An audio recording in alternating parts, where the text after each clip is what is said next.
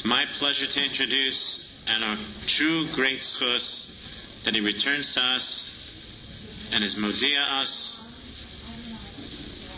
Torah Kedosha, Rav Yosef Feiner Shlita. So it's a tremendous nachas to be back. Is the mic too loud, too soft? I hear some reverb. That's not your department. You're just, as long as it doesn't affect that. That's good, not good? Yeah, more than a little. You're being nice. What? Move it. If it's too low, let me know. And a few brief announcements and thank you. First of all, Rav Mordechai, thank you again for setting this up 6 months in advance of each one. We speak right after Pesach to try to... Perfect. That good? Okay. Thank you. And a lot of work goes into it. And to all the Choshevet people here who never miss and always are so welcoming. Jay, besides helping me get here on time because I forgot I had to leave time for lights and parking. We don't have that upstate, thank you. So he was nice enough to not only park but bring 2 heavy boxes in. Just finally finished Baruch Hashem. We took about a year and a half of a sugya from not long ago of Chukasem L'Selechu, which we gave a very abridged version over here, one Hakhel, and put into Sefer format. The Sefer was finished, 95% of it 3 years ago, actually shown to Reb Chaim, and then the last 5% lost 2 years in between and finally finished it. So there are copies here outside. You can see Jay afterwards. And we'll welcome the comments. The part that sounds familiar from what you heard was enlarged, and it was picked and chosen first because it's so nogay here in America. And the USBs of those shirim and the other ones are also available, and there's a bag somewhere floating around. And he lives in Flatbush, so you can bother him for the next 6 months. That young man over there gets younger every time I see him. Let's begin. This is quite an important and heavy topic, heavy with life issues going on in the world, and hopefully it will become lighter as we try to figure out how to deal with it.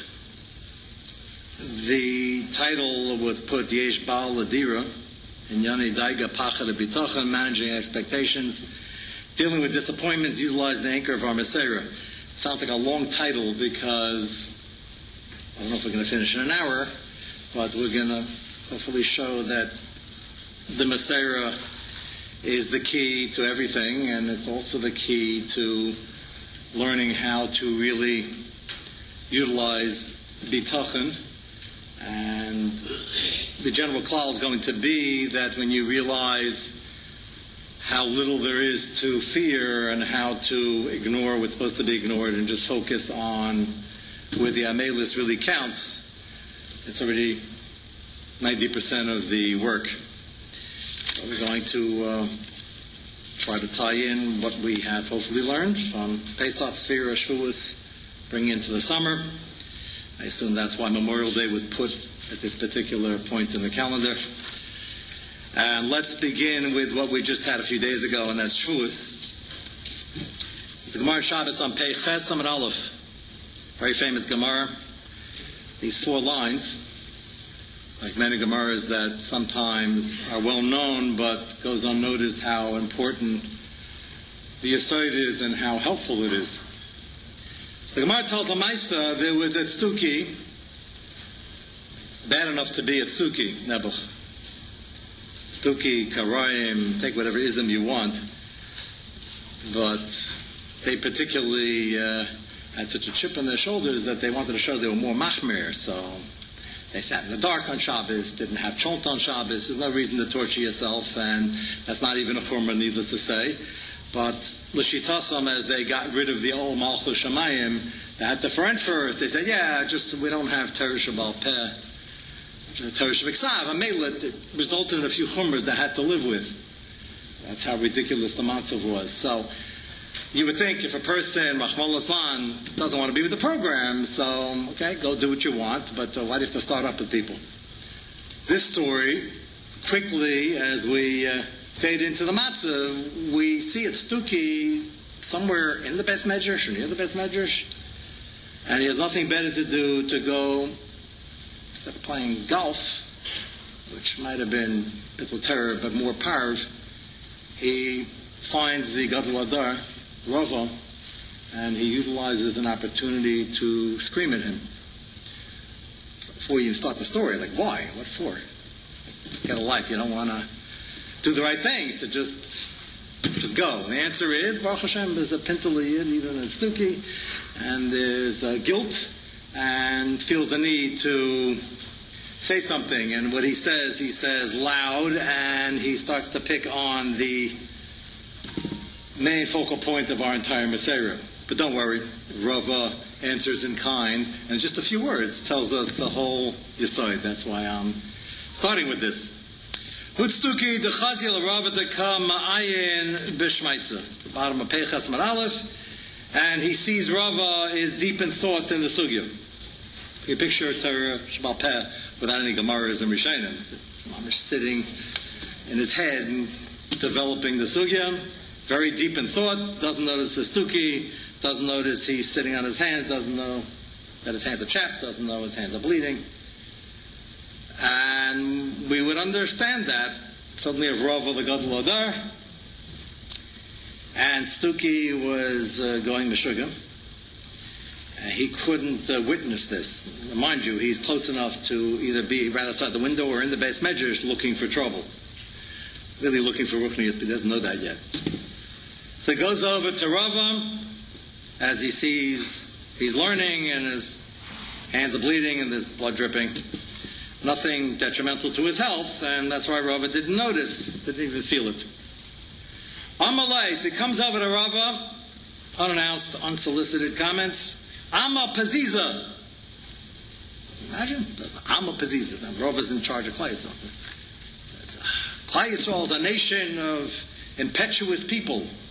This Stuki's part of them, even though he doesn't want to be. Your mouth went into gear before you even heard what you're getting, as in Nasa V'nishma. Akati b'partsu saichu kamaisu, and you're still impetuous, doing things look radical, and you're sitting here, you don't even notice your hands are bleeding. Rava was very careful with his health. Little blood, chapped hands, not going to make a difference when you're learning. But the Stuki is not interested in any real answers. He wants to challenge him on the Nasa V'nishma. The Nasa V'nishma bothers him because Nasa V'nishma means you have a Teres HaDibris, you have a finite Teres Shebiksav, but the Torah is Teres Shabbal Peh. The Teres Shebiksav separate is irrelevant. You can't get it right. So Nasa V'nishma, the godless of Klai Yisrael, they understood that basic bitachon amuna will dictate that HaKadosh Baruch Hu wants to help us and create the world and humanity and the Amanivcher to be mative, so whatever is in it is good for us and will always be applicable. So we can't possibly hear it all on Regalachas anyway, and therefore Nasa V'nishma. I'm not trying to say it's a small decision, but that was the godless of Klai Yisrael. They understood all that. The Tzedukim, in particular, were the ones that say, no, we can't handle anything. We're being asked to do things all the time, and it regulates our whole life. We just want a very finite, limited edition, which we can change it will over the generations. So he's screaming at Rava, Klai Yisrael's impetuous, you're leading them, you're still impetuous. Amalai, so Rava looks at him, and he says 3 words. Anan disaginam bishlei Musa. Rashi says, "Es alach ne'imoi b'time leiv, bitachon amuna, tamimus K'derech ha'isem ma'ava. If you have Avos Hashem, you understand that Hashem is Ava to Klai Yisrael. Samachnu olav shaloi yitayna b'davar shalonu cholamid boy. We knew that we were safe in saying Nasar Nishma, because whatever it is, Hashem is being meitiv, and it's never something we can't handle. Amazing. First you saw it in Nisayan, people go through Nisyanis, say Lo Yaleinu, but Dessler, in one of his short pieces, it's even put it into a poem, that every day is Nisyanis, and that's what we're here for. It pushes us to grow. And doesn't say this, but it's obvious, the day you have where you're late morning, early afternoon, leaving already, and you think didn't have any Nisyanis today, you should check your pulse, because it could be dangerous. Don't ask for any more. But if you didn't notice any, that means you're not trying hard enough, and every time you raise the Nekudas HaBechira, this is classic Rav Dessler, so it creates new Nisyanis on the new level. And that's what we're looking to do, not to create Nisyanis, but to raise the level, and that will bring with it new opportunities, and got to rise to the challenge. So Rava said, nothing we can't handle, we have full bitachon. Na'aseh v'nishma is whatever the entire Torah and Avodas Hashem means, we invite it because it's here for our own good, for our growth.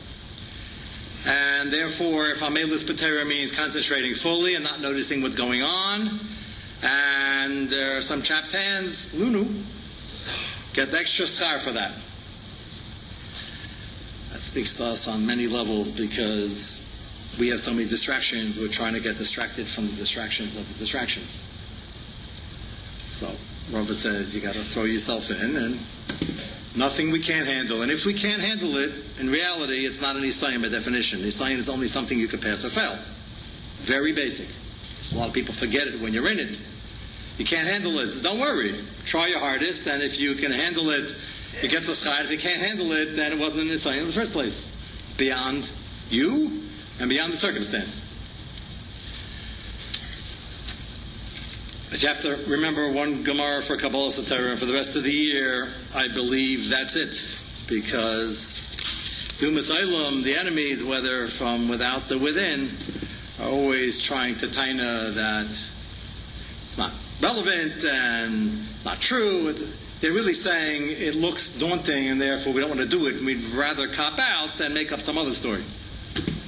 And they're selling themselves very short and doing a lot of damage, because if you don't work hard, you're not going to have sipuk, and you're not going to accomplish in any area of life. Ruchnius or Gashmius, which is Ruchnius, if it's applied correctly.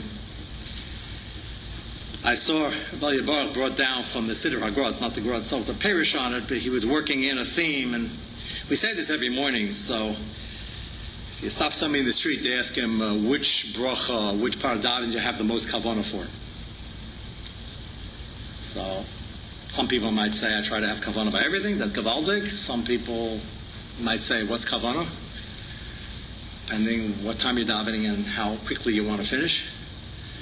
And then the rest of us try our best to have kavanah by everything, but we know that you're going to have to try to be super focused in certain areas. So we have the first pasuk of Shema, first parsha would be nice. We have Shemona Esrei, you have the first three brachas. First bracha Shemona Esrei is Hakhel, first three brachas are Reset. You have the very first bracha of all the bakashas. You notice placement is everything. Mahavdil Avdalos, we call that top billing. The first bracha in Shemona Esrei is Atachene. There's a reason for that.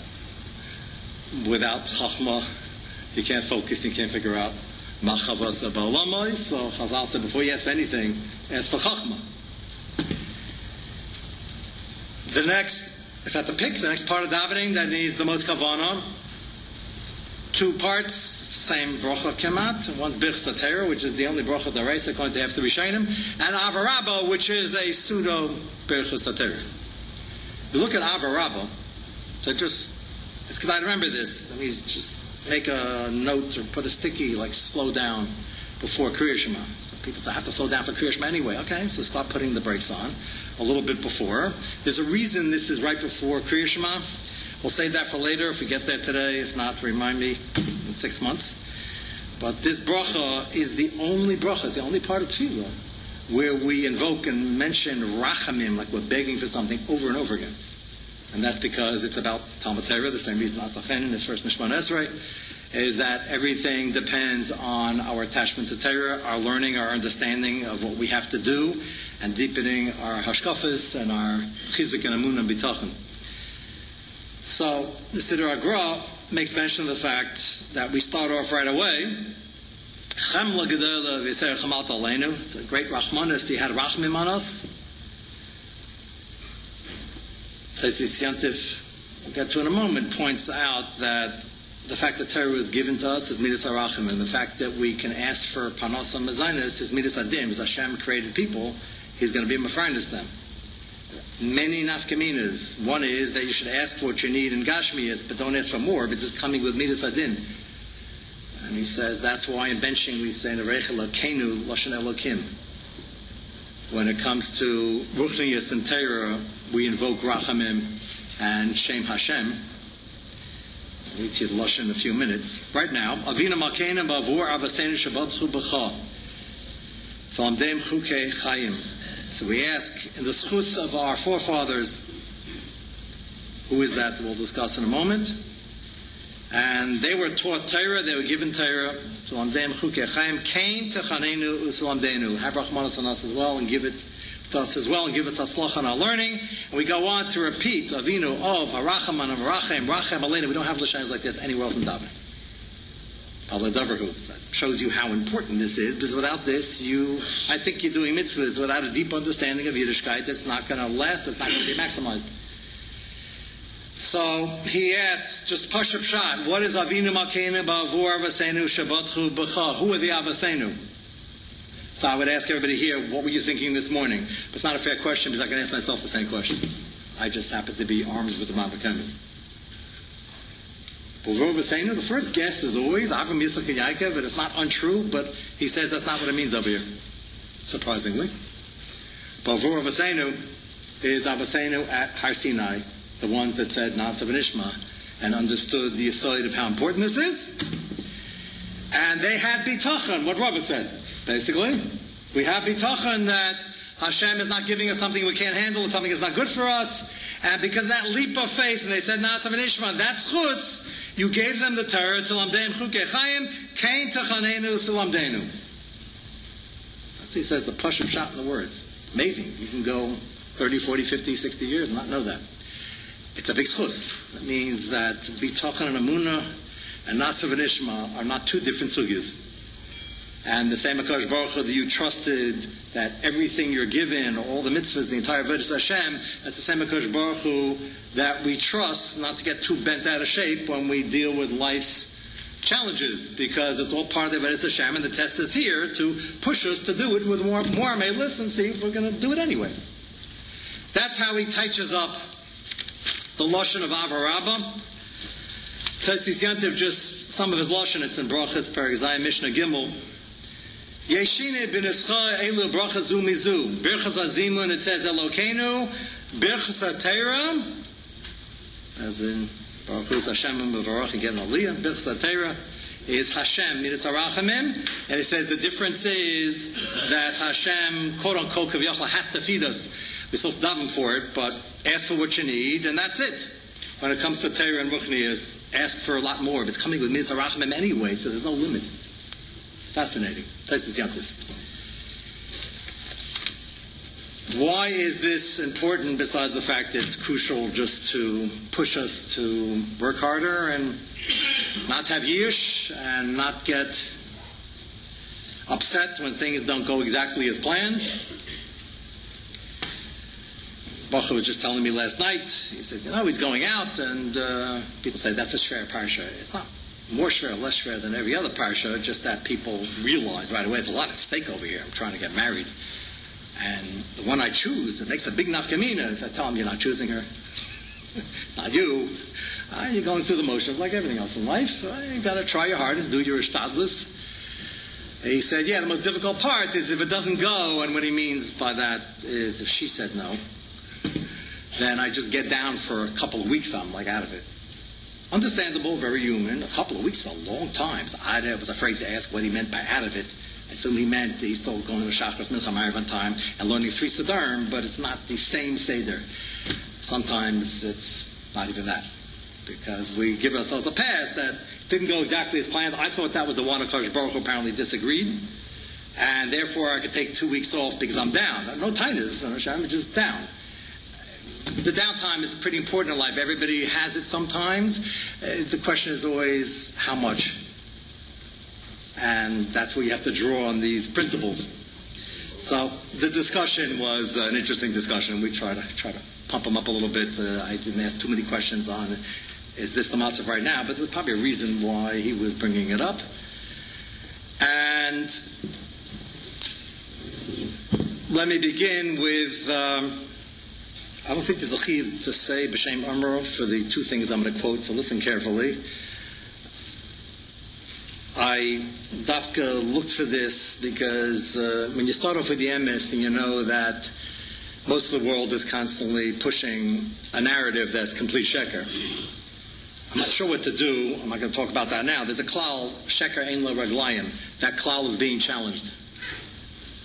Sheker ein lo raglayim. There has to be some truth. So that's still a klal. They throw in a couple of nice words that sound good. Brotherhood, humanity, whatever. And the rest is sheker muchlut, but it's affecting us and it's seeping in because for decades already, in the last few years, getting worse and worse. Among many things that got worse and worse. What people don't realize, it's all part of the same agenda. It's not one particular aveira, whether it be a chiyav karis or whether it be something that's murder for umasalim for us. There are a lot of things going on, but it took a while for me to figure out that it's actually being orchestrated by the same people and the same agenda. And the agenda is to take anything to do with religion, Hakadosh Baruch Hu, out of the equation. The rest is commentary. That's important to know, but people are fighting. Oh, we got this fire to put out. That. It's all one fire. They're just doing it in every way they can.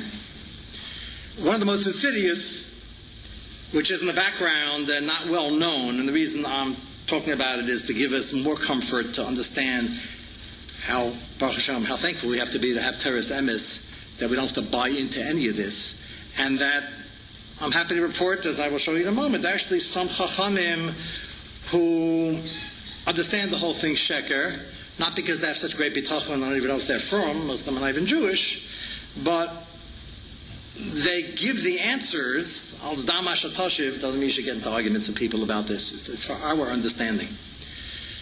So already years ago, I remember, and I'm not very old, I keep getting younger as you do. I remember as a child, I remember this is like Hakhel in Shiva and camp. He said, whatever you do, don't use any aerosols. Remember this? You destroy the ozone layer. Just an example comes to mind before we get into the piece over here. Remember this? Remember, the world's coming to an end, that's for sure. Question is when. So give Earth another 5 years to live. Anybody talks like that, that's already a kfir. Now, we're very green people. The pasuk says you got to not do bal tashchis, not destroy trees and grass, and not destroy Hashem's world. So we're into that. That's the shaker shein l'raglayim. That you say is true. The rest is how extreme you get. We would save a sequoia tree if we could, but we wouldn't kill lumberjacks in the process. Right? All this has been done over the last few days, and that's classic. It's just they have no goalposts, no guide. So it's always a question of how to apply things. So that's the sheker and the raglayim. Is they start off with some yesod that we would agree on some level. Question is the hierarchy of importance. So whatever you do, don't use any aerosols, whether that's a big bet on the chaver issue or not. Somebody came up in camp. But whatever you do, don't do that. It's going to destroy the ozone. So fast forward a few decades. And now the big hawk is, we know it's global warming. I'm not weighing in whether it is getting warmer, it's not getting warmer. That's not a concern. If it's a problem and you can scientifically prove it, then we should do some nominal ishtadlis. But nominal ishtadlis does not mean driving everybody crazy and bringing kfira into the equation that it's all up to us and that Hashem's not running the world. That's where the problem begins and ends. So you wouldn't believe this, but I don't really have time to look for things to read. So I have a few people who send me what they think I might want to see and talk about. I don't use all of it. Some things are things they want to talk about, but I try to sift through it. So they had a recent meeting for global warming Chachamim. Believe it or not, this line I had to read twice, and my English is not bad. They said they realized that the fix on global warming is not going fast enough. The world is coming to an end. We better do something about it. And therefore, a group of scientists decided that we should take aerosol and all the things that were destroying the ozone layer and spray the entire orbit perimeter of the Earth, and that will save us from destruction. So now they're advocating, after all these years, to use all the aerosols to save the Earth. I have no problem with science and medicine changing their mind. That's not an issue. They admit they were completely wrong on the issue. But in one lifetime, it went for never use aerosols to mitzvah rabbah now to use it to save the Earth. I have no problem with that. The problem is the things being written, and the narrative is always the world's coming to an end, and it's totally up to us, and Rahman Kodesh Baruch is not in the picture, and let's just panic every decade about something, and whether it's about this or about that, but just so panic. So that's the introduction to this next thing. The main panic, and this has been going on for about 40 years, getting worse, not better, it's part of global warming, but it's not about global warming. It's about whether you want to live your life with bitachon and emunah and do your basic ashtas to figure out what that is, or do you want to take a Kodesh Baruch Hu the picture and say it's up to us and we're going to build Migdal Bavel and save the whole world, and in the process destroy anything that is remotely related to Tzelem Elokim, which is what's going on now and has been going on, just getting worse.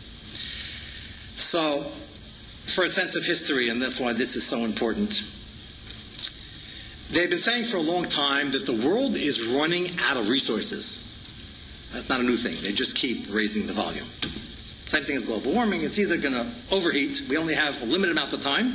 They have places that built now clocks that count down to the end of the world. And it's a pitiful sight, because there must be a lot of people walking around extremely nervous about things and you can't really get anything accomplished. That's real.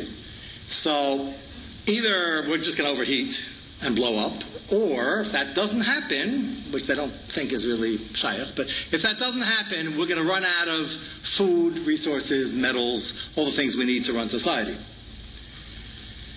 And they said a simple svara, which I will read part of it inside, it's not a very long piece, that there's only a finite amount of natural resources, and if we keep growing the population, like having children, we're going to have more and more people, and they'll have finite resources, so everybody's going to starve unless they burn up first. That's been the theory that's been touted for a while. And, if Rahman Islan I wasn't from, this stuff sounds dangerous. And of course, their solution, which is not a solution, understand what we're up against, this is Soif Ma'isa Mashav Tchila. They didn't have these things and have an answer. It's a machama against anything to do with HaKadosh Baruch Hu. So they just, you want to know what the agenda will be, they just look in Chumash, and whatever the Pasuk says, they suggest the opposite. That's what's going on here. So one of the earliest tukkim for mankind, they didn't get to Yiddishkeit yet. Besides Pruvu, that for us, there's a mitzvah of Sheves. Sheves is to populate the world. And HaKadosh Baruch Hu promises that you should continue populating the world and growing and growing and growing, and it's a big place. There are psukim, fairish psukim that say this in a number of places, like in Bereshis, before you get to Sheves. And inherent in these psukim is the obvious guarantee that, that's why I mentioned the Teitzis Yantiv, that I promise you, you won't run out of food. Very basic, but most of the world disagrees with everything we're going to say here. So Hashem made the world, and Hashem's taking care of us, and Hashem keeps saying to Umas Olam also, Sheves, populate the world and develop it, and for Klal Yisrael, every child, millions and millions of mitzvahs. So we have a Chayv Kaddish to continue to build Klal Yisrael in the best possible way. It's also under attack for the same reason, and it's filtering in, Nebuch. So their solution, we're going to run out of resources, have 1.2 children. The 0.2 is very dangerous, just from a medical point of view. And therefore we'll solve the problem because we can't sustain this. We keep raising billions and billions and billions. You should see when they had the last census, what are the top 10 billion? What was the last number? Some amazing number in fulfillment of the pasuk. And they said, now the world's really coming to an end. This is not sustainable because they'll run out of everything. If none of this sounds familiar, that's great. That means you're all learning, you haven't tuned into anything. But this is their basic fear-mongering on the first level, and they go from here to scaring everybody else into submission. It's against the Beferish Pasuk, so we know it's not true. Inherent is populate the world, is you'll have what you need. Just make it work. So if HaKadosh Baruch Hu is not in the equation, you're going to panic. So what's fascinating is there was an old machlokes already when this started decades ago, and there were some professors, I don't think it's coming from a firm attitude, but they got it right. They said the whole thing is not true. And let me begin with the famous bet. We don't normally talk about betting, is not very yeshivish. And machlokes Muhammad Amah, if it's ever mutter. So don't extrapolate from anything we say here about wagers. But this was a gentleman's wager between some very famous economists and professors on this very shaila. It's a famous wager between University of Maryland economist Julian Simon and 3 scholars, meaning against 3 scholars. Stanford University's biologist Paul Ehrlich, some of these guys, and maybe all of them must be Jewish, these are very smart people.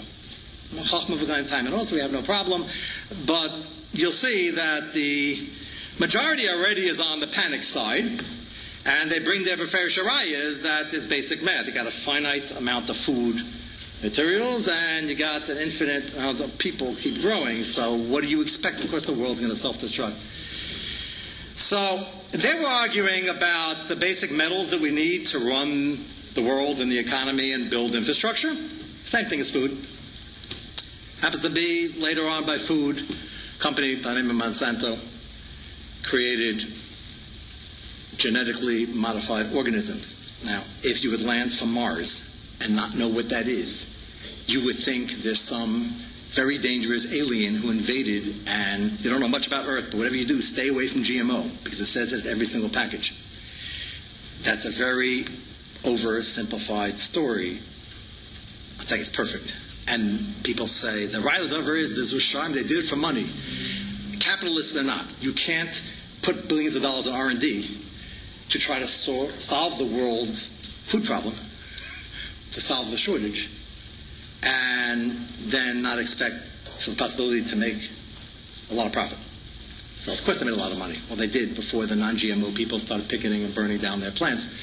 But the GMO modified grain actually probably saved hundreds of millions of people from starvation, which is a good thing, because they wanted to make it stronger, and they did. This is decades ago. But you wouldn't know that, because now everything says, we can assure you, it's non-GMO, which means they came up with a great idea, and that's a kasha on us, because we said the world's coming to an end, and then they just solved the world food shortage problem. So we don't want that, because that would make us look bad. So we're going to just tell everybody that anything genetically modified is horrible, and we're going to let the world know. Of course, what they don't let the world know, we're not going to get into this now. This is a 6-hour topic. You're invited on Shabbos afternoon. So we're talking about DNA and kashrus concerns and people concerns and yuchsin, and it's a sugya. It's a 20-hour sugya. But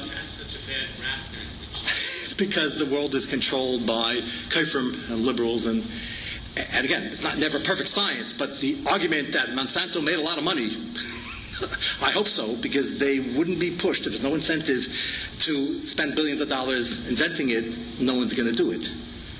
That's Pashut, Economics 101. So yeah, that's a very bad rap.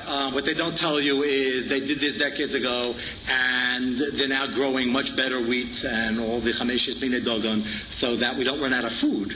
But all the other great experts, Apikosim, said, no, we're going to run out of food, and don't convince us otherwise. This is important. It's all the same fear. So he's going to talk about metals, the same thing.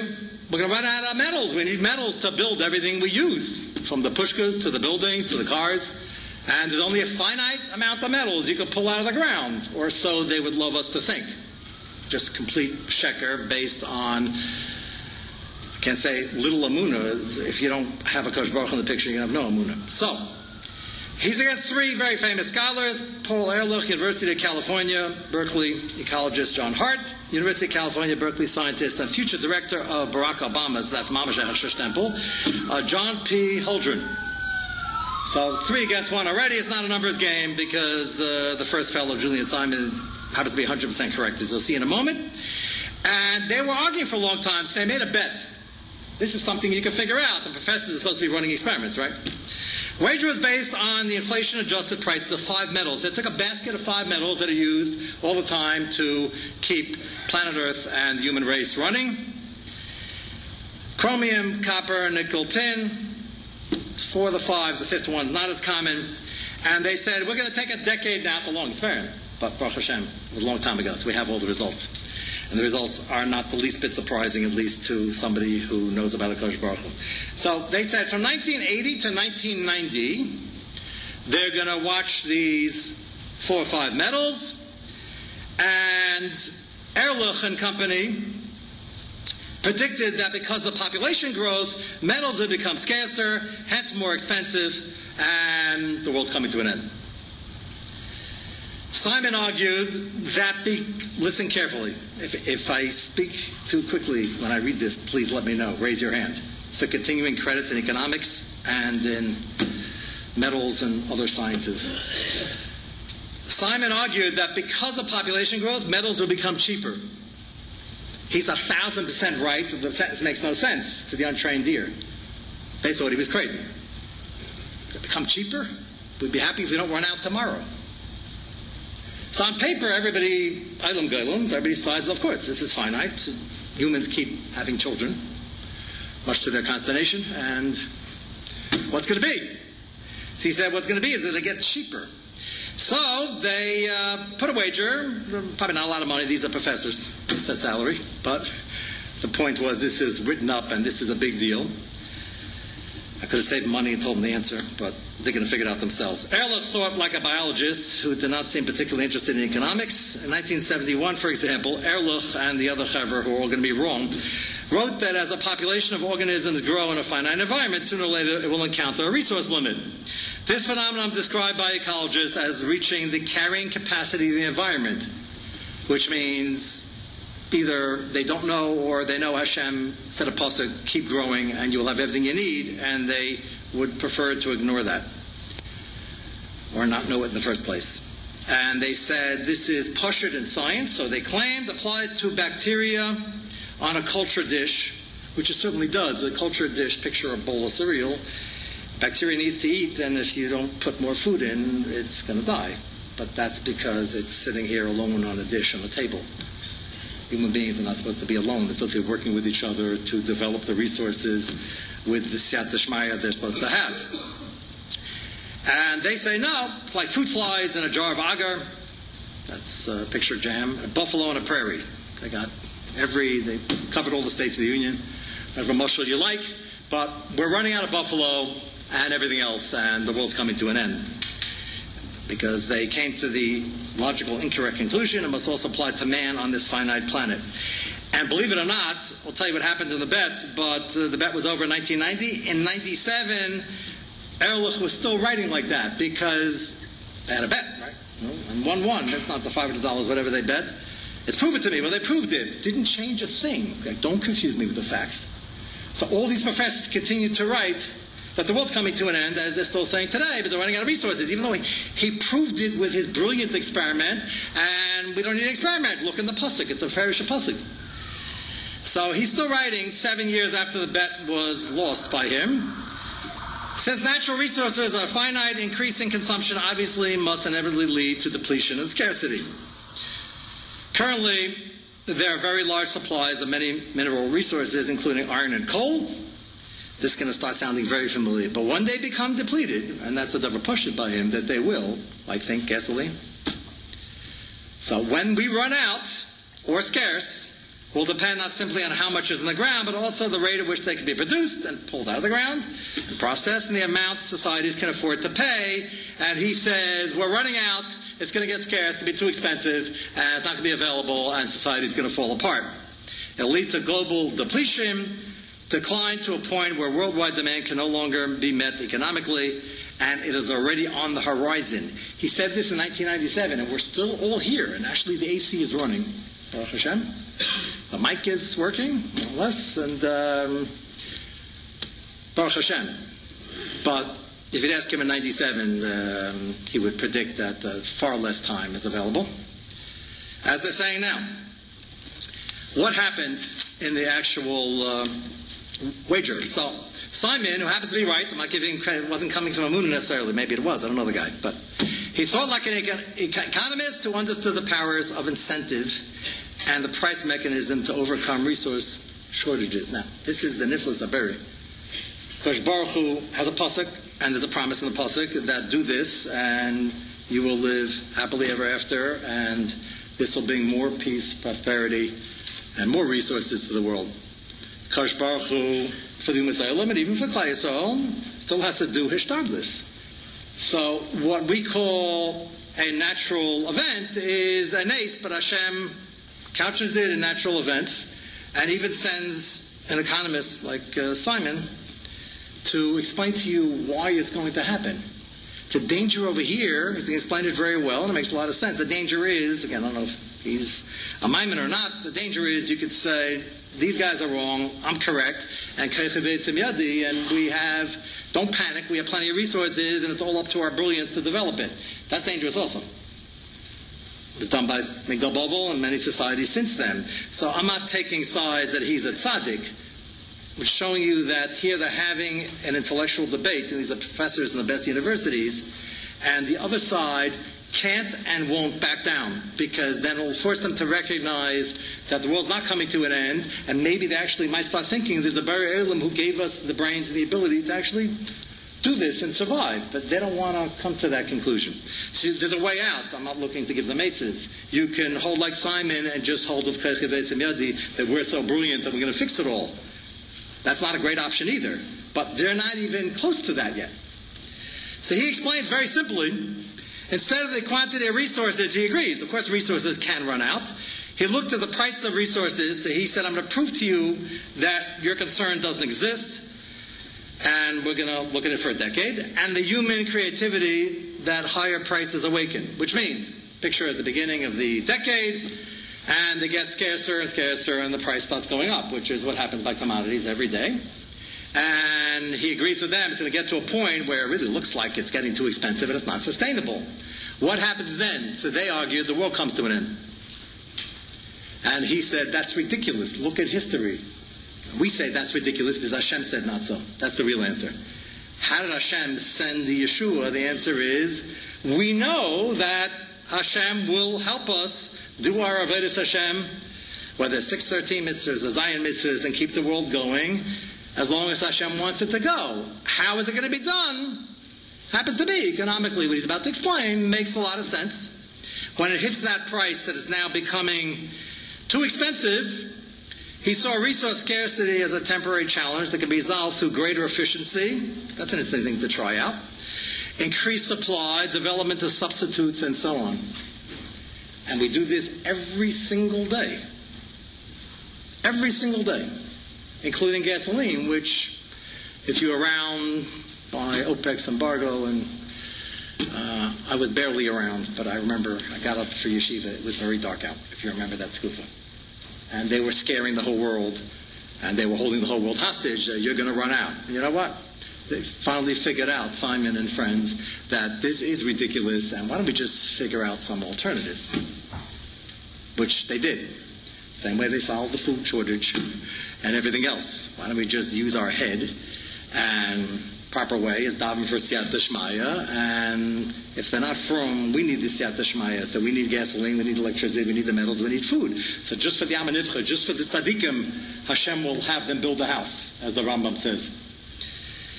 Scarcity gets converted to abundance through the price system. The price system functions as long as the economy is based on property rights, rule of law. You got to have law and order, freedom of exchange, and people actually work together on projects. In relatively free economies, therefore, resources do not get depleted in the way that Erlich feared they would. In fact, resources tend to become more abundant. And they thought that was ridiculous. He says, I'll make a bet. Take 5 medals, and I insist the price will go down. They said that's the most ludicrous thing they ever heard of. It gets more and more scarce. Of course it's going to go up.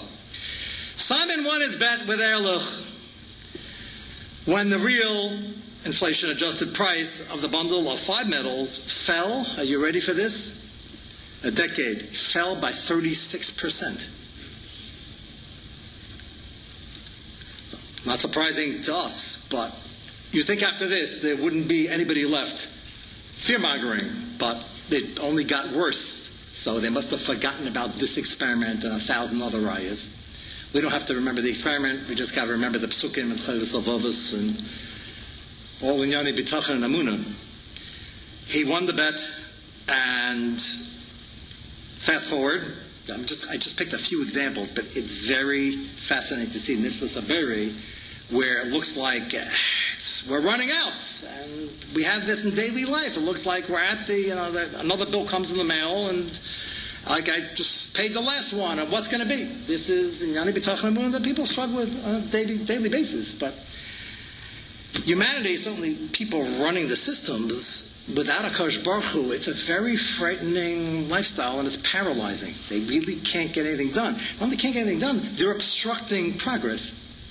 If you destroy all of GMO, I'm sure some of it is better than others, but if you destroy the whole thing, you will basically ensure that your prophecy is correct, because Rahman is not going to run out of food. Hashem's not going to let them do it. Remember, I was sitting on a plane trying to mind my own business, which never works. A short flight from here to Chicago, many years ago. Sitting next to a kid in college, like 18, 19 years old. And New York to Chicago, okay, not everybody in the plane has to be Jewish, even though it's New York to Chicago. Sheretz Mitzuyas. It's like 3 minutes into the flight, we'd barely taken off. He turns to me, says, "Are you a real rabbi?" I was going to tell him, there are a lot of fake ones, but I didn't want to get into that. So, because he's like part of that group, and not yet from, but nice kid, and we want to be makar of him. So I said, yeah, we deal with some. He obviously wanted to talk. So he said, do you mind if I ask you? I have some deep-rooted philosophical questions I've been working on in college. That's already a breath of fresh air. This story was like 30 years ago. That's a problem now, because halavai, they should come with deep-rooted philosophical problems. That's an issue in Kir B'chlal. And I said, go ahead. I said, why don't you tell me what keeps you up at night? Like, give me the top 2. We only have an hour. So I knew it was coming. That's why I phrased it like that. And I knew that either number 1 or number 2 is going to be the world's coming to an end. Global warming wasn't in then, but running out of food and resources was starting. Or, go back a little further, that the world has enough atom bombs to destroy itself 50 times over, and what are we doing about it? So, of course, the atom bomb took the first slot. And he said, Rabbi, I'm very nervous. What's going to be? So I turned to him and I said, this might surprise you. I also stay up at night tossing and turning, worrying about a lot of things. So he said, yeah, how many? So you also worried about this? I said, well, not exactly this. As a matter of fact, the list of first 500 things I worry about, this wouldn't even make it to 505. He looked at me like I had 2 heads. He said, Rabbi, you're not worried about this? Don't you know they have enough of an arsenal to blow up the world 50 times?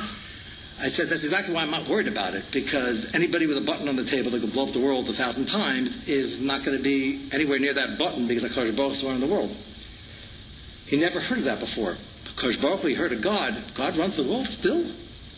Even in our modern times? So I said, we only have an hour, so if you want to look at your list, you can probably cross off most of the things on the list now that you know that you said. He never heard such a concept. He said, that's fascinating. He says, you must sleep well. I said, actually, I don't, but not because of this. Because there are problems that we deal with that we have to actually solve, and it's up to us, and it's within our Nekudas B'chira. But I don't worry. He spent the next 45 minutes trying to get out of me. He says, Rabbi, tell me, you don't worry, not even the little bombs? Like anything? I said, I don't give him a second thought. So he said, well, don't you, they're having talks with the Russians, they're going to get rid of some of them. I'm thinking to myself, kid, you have a lot to learn. They're getting rid of some of them. They're saying they're getting rid of some of them. So what difference does it make if you could blow up the world 50 times or 100 times? He said, well, at least we're doing something. I said, okay, I have other things to do. I'm not saying they shouldn't talk. It's better to be talking than not talking, as in world powers. But that's the same thing as running out of metals.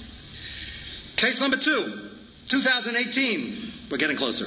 A team of 21 Japanese scientists discovered a 16 million ton patch of mineral-rich deep-sea mud. This mud's very valuable. Near Minami-Tori Island, which is only 790 miles off the coast of Japan. How they found it? A lot of water around Japan. They found it because they're always exploring, because the smart people know that whatever we're running out of, there's probably a lot more of it. We just didn't find it yet, which is clever thinking. So they're 790 miles off the coast of Japan, and they find a patch of 16 million tons of rare earth elements that they desperately need for many of the projects and building things, including, this should calm everybody down, 780 years worth of yttrium. Nobody here ever heard of any of these, because they're rare. At least they thought they were. 620 years worth of euphorium. Sounds like a happy chemical. 420 years worth of terbium. Almost like they're making these names up. But these are very expensive, rare elements that they were really nervous about running out of. And it goes on and on. And the scientists said that these things that they found has the potential to supply these materials on a semi-infinite basis to the world. It turns out that rare earths may not be so rare after all. Brilliant conclusion. The answer is yes. Hashem is running the world, and they're rare, but when it comes to the point in time where you desperately need them and there's nothing left, Hashem will send a ship even 790 miles off the coast, and you'll find it. So calm down. The last one, there are 100 of these, but it's very inspiring for us. Not surprising. Hashem is running the world, Yesh Ba'al Labira, and just as basic bitachon, it will get done. Israel, this fellow who's writing this is a conservative, as you imagined, and a guy, and this is one of his top 5 examples. The next one, I've seen, you've seen, we all know about this. This is dangerous, particularly because it involves Jews, and the quick reaction of a secular Jew, not yet from, in Eretz Yisrael, is that we, the scientists of Ben-Gurion University, solved the problem. So Eretz Yisrael, as it says in Chumash 20 times, has, by design, a constant water shortage, or potential water shortage. They have a lot of tefillahs, in case you haven't noticed, about rain. Rain represents Panosa, but Eretz Yisrael is actually about rain. And I've been to Eretz Yisrael, lived there for a time. As growing up, it was always about, like, the Kinneret, it's lower, it's higher, and like, we need water. That's a serious thing, so that's why we daven for it. The water is getting very, very low the last couple of decades. And part of it was the fact that we were davening, but besides the water supply of the growing, Baruch Hashem, Ken Yirbu population, we also had cousins in the area who were stealing half of it. So that didn't help too much. And they started putting their mind to work to figure out, can we get water from another source? So somebody smart said, if you look just westward, like the whole coast, you got the Mediterranean, there's a lot of water there. Unlimited supply. Niflas Aberi. Hashem created the oceans. Okay?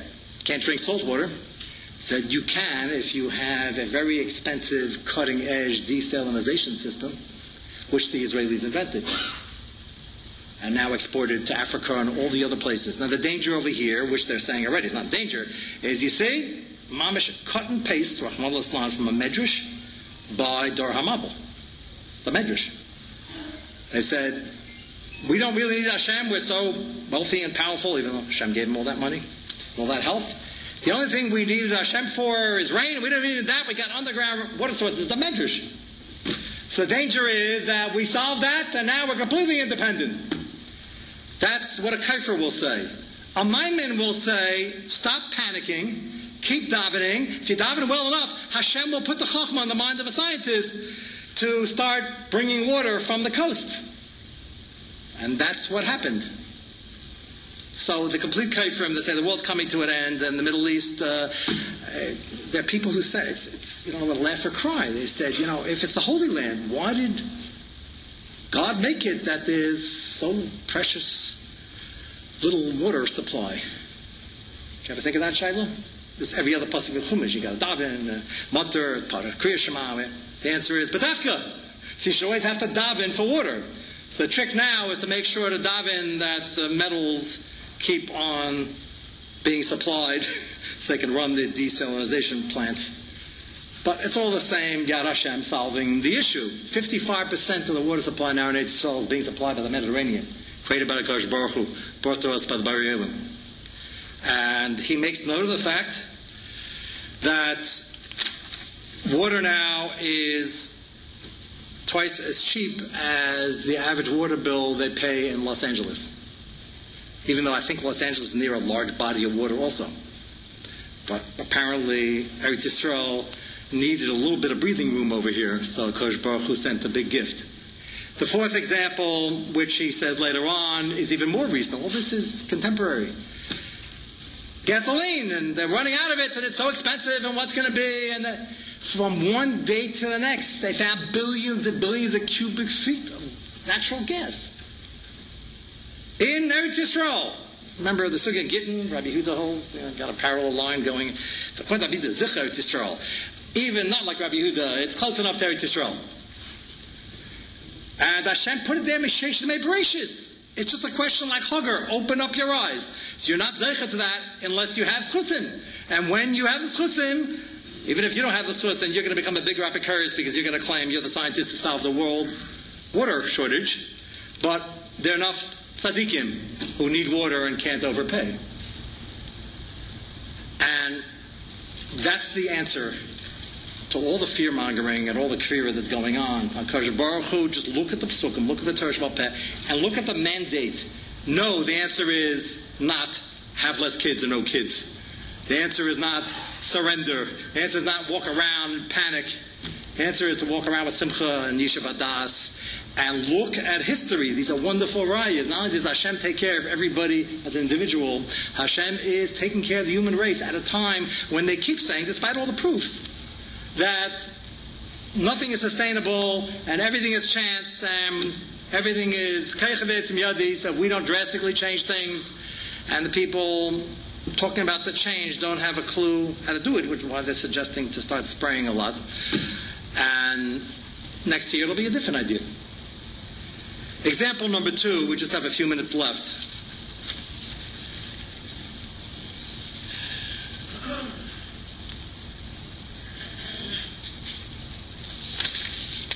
On a personal level, people who don't worry about world supplies, about hunger, about all the other horrible things they're predicting that's going on around the world. People day to day have their challenges, most of it in Ben Al-Mechaveru is around COVID issues, really. If you could really break it down, it's like who did do me a favor, who smiled, who talked to me, who's my best friend, who's not. It's about very human, and everybody has to deal with it. So I want to share with you one other, since we're in the Far East already, finding rare mud. They also have some universities in the Far East and some intelligent people. I thought this was godless. Of course, they didn't do it to explain this particular Musar and Ashkafa. But very quickly, when 2 male mice meet in a confined space, you probably never thought, what does happen when 2 male mice meet in a confined place? Well, I hope you haven't witnessed this or been dealing with it. But in the lab, it's all about what mice do and how they think and how they react. Male mice. Males are, some of our best friends are males, but I'm not here to denigrate, but they're more combative and they're more about COVID issues and fighting, and as it has always been historically. When 2 male mice meet in a confined space, the rules of engagement are clear. The lower-ranking mouse must yield. That was a chiddush to me. I didn't know there were ranks among the mice, but quite clearly so, as you'll see. When these norms go out the window, say when researchers rig such an encounter to favor the weakling, it sends the higher-ranking male into a depression-like spiral. That's the conclusion of a new neuroimaging study. They have the technology for this now. They can actually put different things in by genetically modifying some of the proteins in the brain. And actually have the brain light up on the screen. You can see which parts of the brain are reacting to depression, excitement, and they can measure, and they're doing serious studies to help, of course, eventually humans or whales or other such creatures, depending on what their favorites are. That's the conclusion of a new neuroimaging study that reveals how the mouse brain responds to an unexpected loss of social status, which has been shown to be a major risk factor for depressions in humans, which means COVID. And this is very, very common on a daily basis. We're not in a good mood, and we can't daven well, we can't learn well, we can't do mitzvahs, we can't practice and smile because we feel somebody stepped on our feet and somebody affected our COVID. This is ma'aseh b'chayim. It could be 10 times a day. So it happens to mice also, apparently.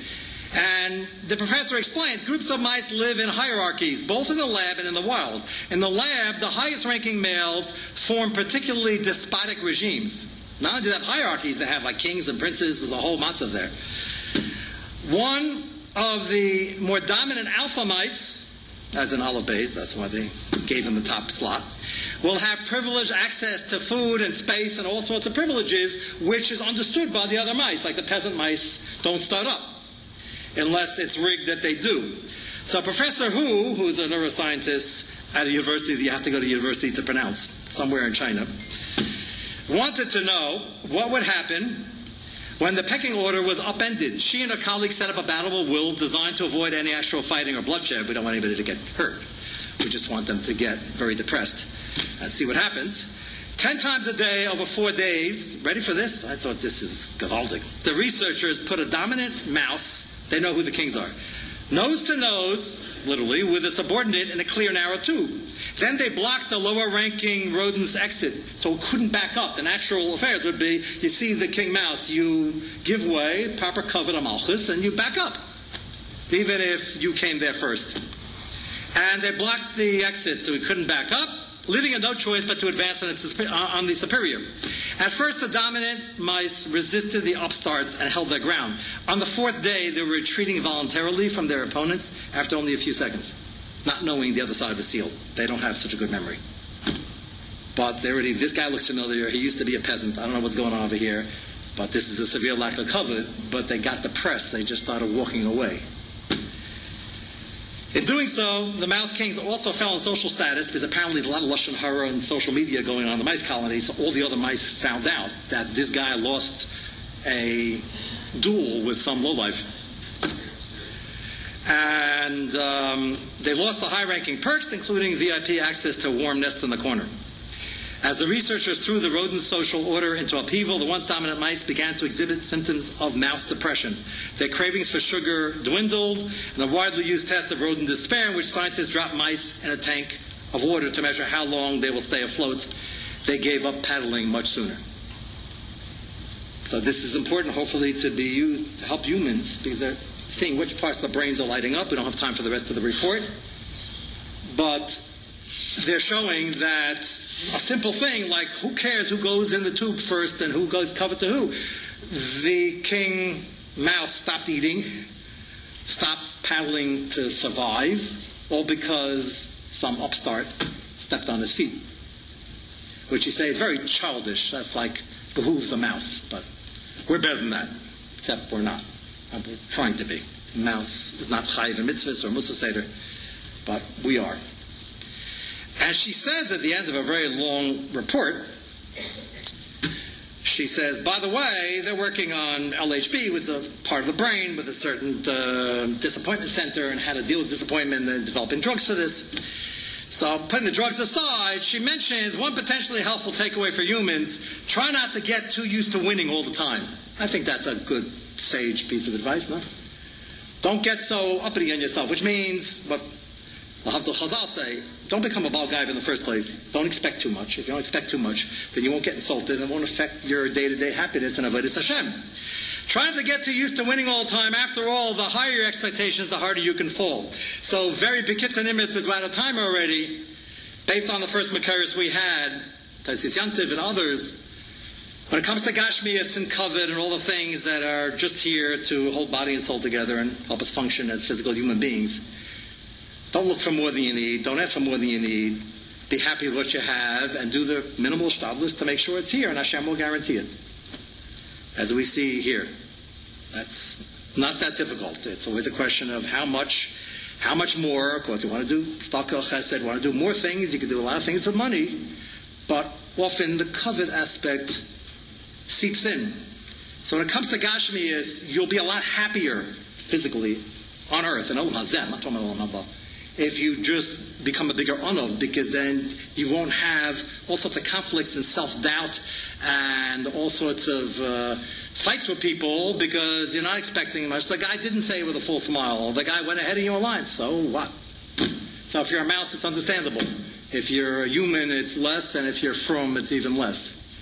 When it comes to Ruchnius, you're supposed to ask for the world and keep raising the bar and ask with Rachamim, more Torah and more understanding and more bitachon, and that's unlimited. And that's why Chazal say, kin is a horrible midah. Kin is all about kavod. But every midah is created for something good. And kin is saved in type of chachma.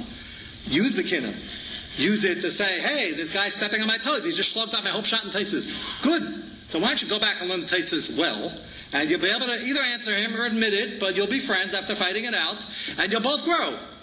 But don't worry about who's going ahead in the tube and who's going out the door first and who's giving who kavod. So that's just a distraction. We got through 50% of it. Mitzvah Hashem, we'll see you hopefully after the Gula Shleima on Thanksgiving, if we have Thanksgiving then. Thanksgiving and the rest of the calendar is in the book. I'm Levodad. You can see Jay. I go through the calendar in the fourth pair, but you got to go through the sugya first, the first 200 pages. Aslachem.